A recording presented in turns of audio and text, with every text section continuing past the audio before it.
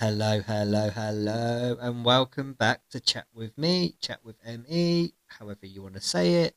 It's okay with me. And welcome to season two, I suppose. I can't believe we're starting to record for season two already. It seemed like that season one ended, I think, because I did the interview with Alison for the I Would Be Here If I Could. I There was a big break between that and doing the last episode where my symptoms were all kind of all over the place, and I did need that kind of month to regroup, sort of thing. I did write a little bit, like I said I would. Sadly, I only wrote about a chapter's worth of writing, but I finished the chapter I was on, which I think was chapter 8, and I started chapter 9. So at least there is progress going there, and we also had a half term mixed in there, which meant that Aurora was home for the week. So I needed to save as many spoons as possible for that, so I could actually focus and function while she was off school. Atty thankfully still goes to nursery because our nursery is quite good. It doesn't do holidays, so to speak. It just does the bank holiday periods, like so bank holiday, any bank holiday Monday, which doesn't affect us because Atty doesn't go in, and like Christmas, Easter, all that those holidays, they only do the actual bank holiday days. They're open the rest of the time, which is quite good. I think Christmas is the one where they have that little bit longer break because they break up. It all happens Boxing Day and what have you. I think they come back after New Year. I want to say that's how I remember it, but I'm sure that'll all become clear when I look at the calendar going forward. But yeah, it was been a mixed bag. I had a period like a weekend, I think it was sort of like over a Thursday to Monday period where all my symptoms seemed to drop for a bit, and it was really nice. I could actually do stuff. I did more than I probably should have done, which then caused a bit of a post-exertional malaise afterwards and a flare up. But it was so lovely to be able to do stuff, to go out with the girls, go on the mobility scooter, and take them to the river for a little bit. It was just nice to get out a little bit. So it made me feel a bit more human than just taking the girls to school and nursery, then coming back and bed rest. So it was quite nice. And then, of course, I had a period of where I was basically in bed or confined to the couch for most of the day so that I could rest. But that's ME. It's got its ups, it's got its downs. When you're in sort of a fluctuating illness, especially a chronic illness, you just don't know how you're going to be from day to day. So it does make it hard to plan for things, but it's not much I can do about it. So we've got a plan for stuff, and then have like a contingency plan in case it all falls through, if that makes sense. So what else did we get up to? I'm trying to think what we did. Aurora is enjoying football, and she actually got a certificate because they do like a little five-a-side tournament or seven-a-side tournament, depending on the numbers.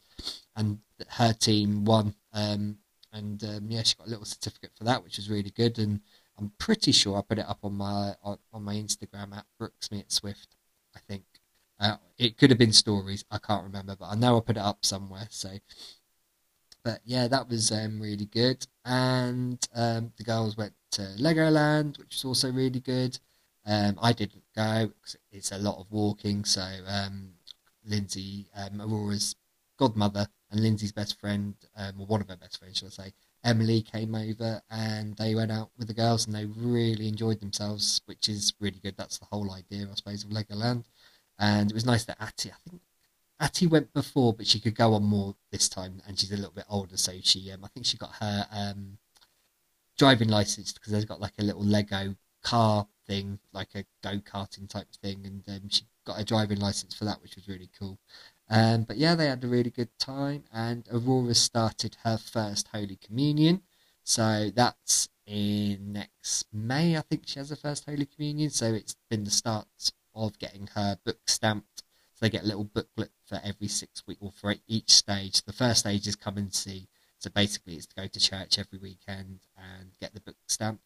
It's quite handy for us because I don't necessarily go every weekend, depending on how I am, but Lindsay does with the girls, so it's not really changed much there. The only difference will be the addition of Saturday school, which starts from tomorrow. She's got her first like a swearing in commitment ceremony. So in this come to see period, you have that, if, especially for those who don't regularly go to church, that period to go, do they want to do First Holy Communion? Because it's not for everybody, and that's fine.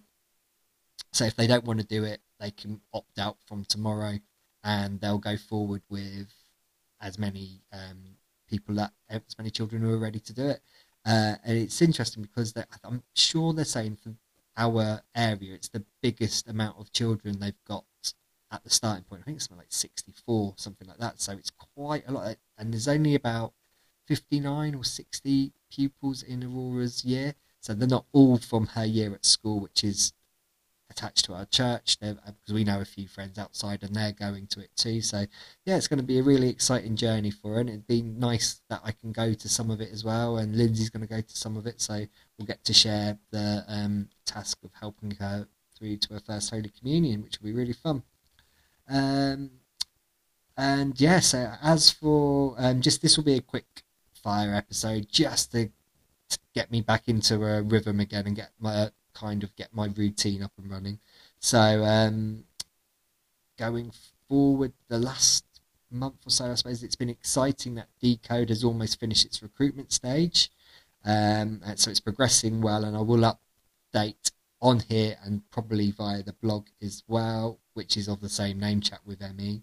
And the paper questionnaires had to be handed in on Monday just gone for me, so it'll be literally 2 Mondays ago when you get this episode. Yeah, so it's anyone who's very severe ME and needs help and needs a paper copy, they would have had to have returned it by last Monday, which is the 30th of October.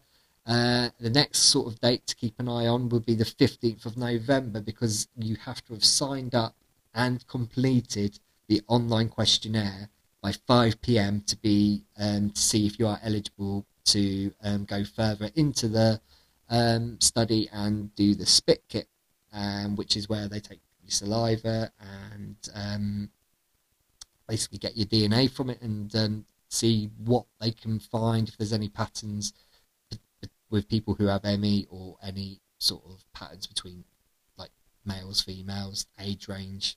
So yeah, that should be interesting. But yeah, that has to be in by 5 p.m. completed. So that's not just the sign up, you have to have completed the questionnaire. Now the questionnaire is relatively simple, and because it's been designed for ME patients by ME patients as well. They did a few trials and got it up to where it should be so that ME patients can do it. It saves when you're midway through. So if you do the first few questions and you want to stop, it saves your progress.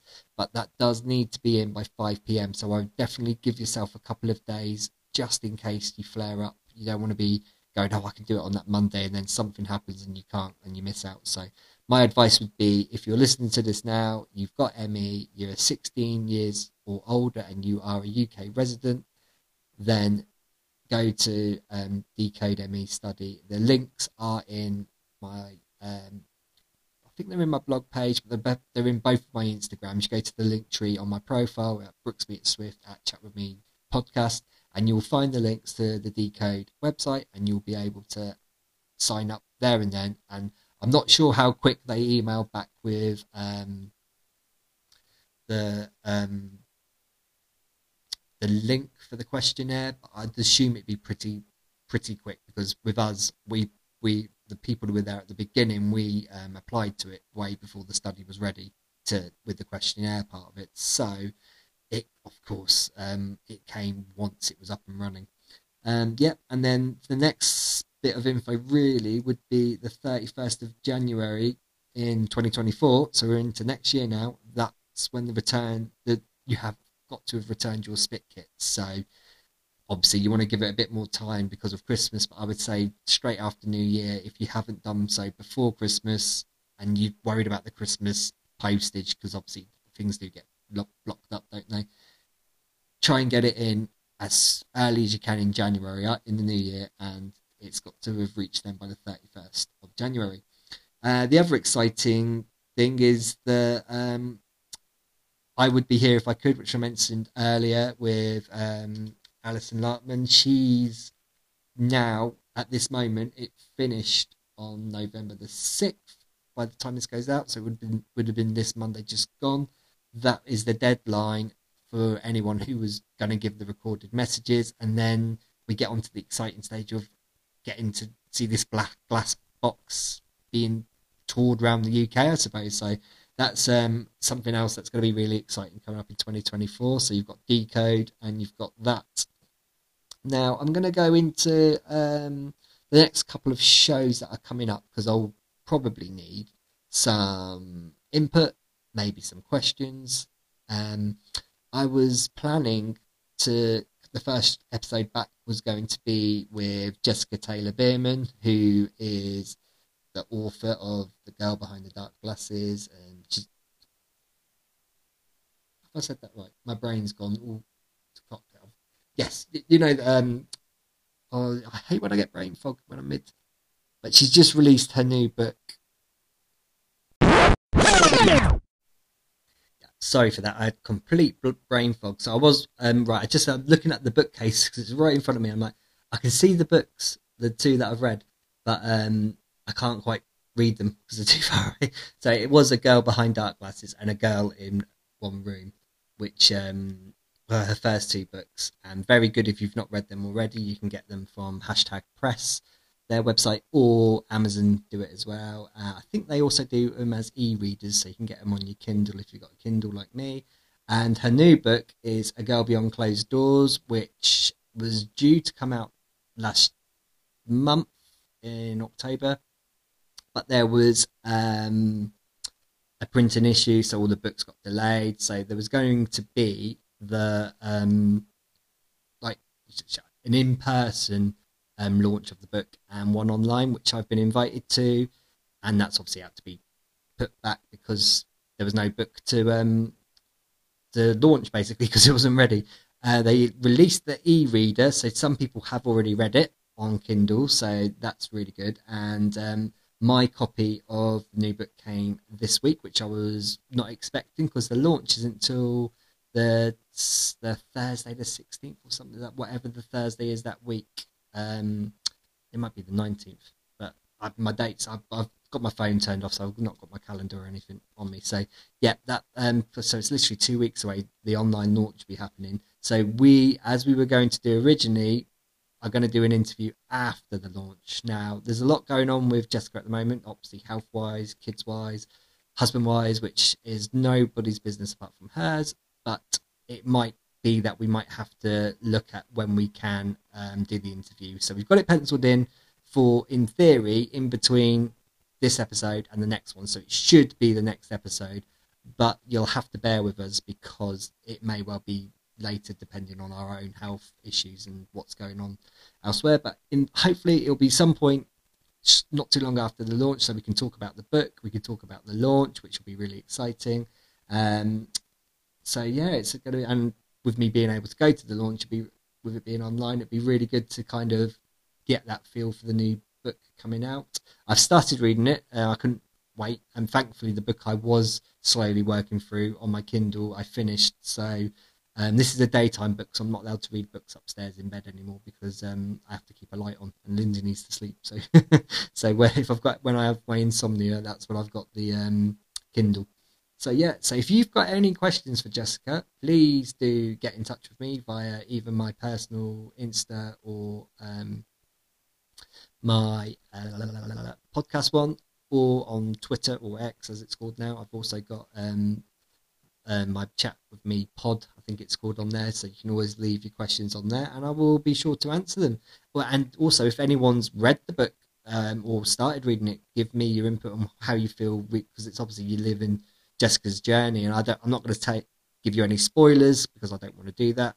But yeah, if you've got anything that you'd like to say about the book, please leave a comment and I will put them to Jessica when we do our interview. And the next one, I thought that I had planned this or thought about this prior, but never really, it's kind of a taboo subject, but the episode I will record for after it is going to be, I think it's about love, intimacy and sex, I guess, because having a chronic condition, especially one where it causes pain, aches, brain for, light sensitivity, noise sensitivity. There's a lot of stuff that kind of things that as a human you do just naturally, but you have to. It's really hard to describe what I'm trying to get at, but it's not as easy to be in a relationship when you have this illness because there's so many barriers and so many things you can't do. You've got to find ways to make them work. So I'm just intrigued to see how whether it be patients, whether it be carers, stroke partners, because obviously the partners, like Lindsay's my carer when I'm in my worst state. So yeah, how do you go about still maintaining a relationship outside of ME, or does the ME consume it? Does it mean you can't have sex? Or if you do you have to find new ways of doing it? And how you feel about love in general? How, like, do you feel like you're reciprocating it? Because it's really hard when you're poorly, especially if you're bedridden or housebound, and you do not really have a normal, or what I would say, open quote, normal, close quote, relationship, because you've got to factor everything in: your health, you've got to factor in your energy, you've got to factor in how it will make you feel afterwards. So it's a real tough subject. And I thought, just interested to see how you guys, especially those within relationships, how you manage to live with ME or as a carer and maintain a physical relationship, and also emotionally and mental state. What does that do to you? So I'm going to tackle it from a personal point of view.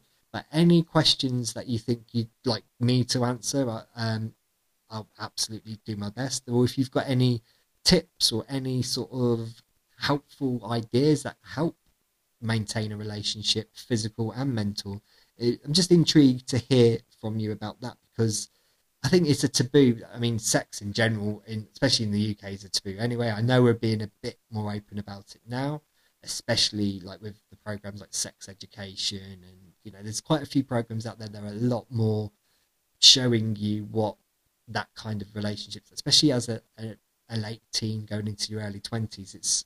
And if you've got ME or any other chronic condition, you're not living like a normal person. So it's going to put a wall up. And yeah, and like I say, it's not, I'm not wanting any seedy details. That's not what this show's about. And I will probably put this as a parental guidance show, because until I know what we talk about, I don't know how it would be for kids. So if any children do listen to this, but yeah, so I thought it's a really interesting topic, because we might have ME or we might be the carer, but still allowed to have a relationship. So how does it work?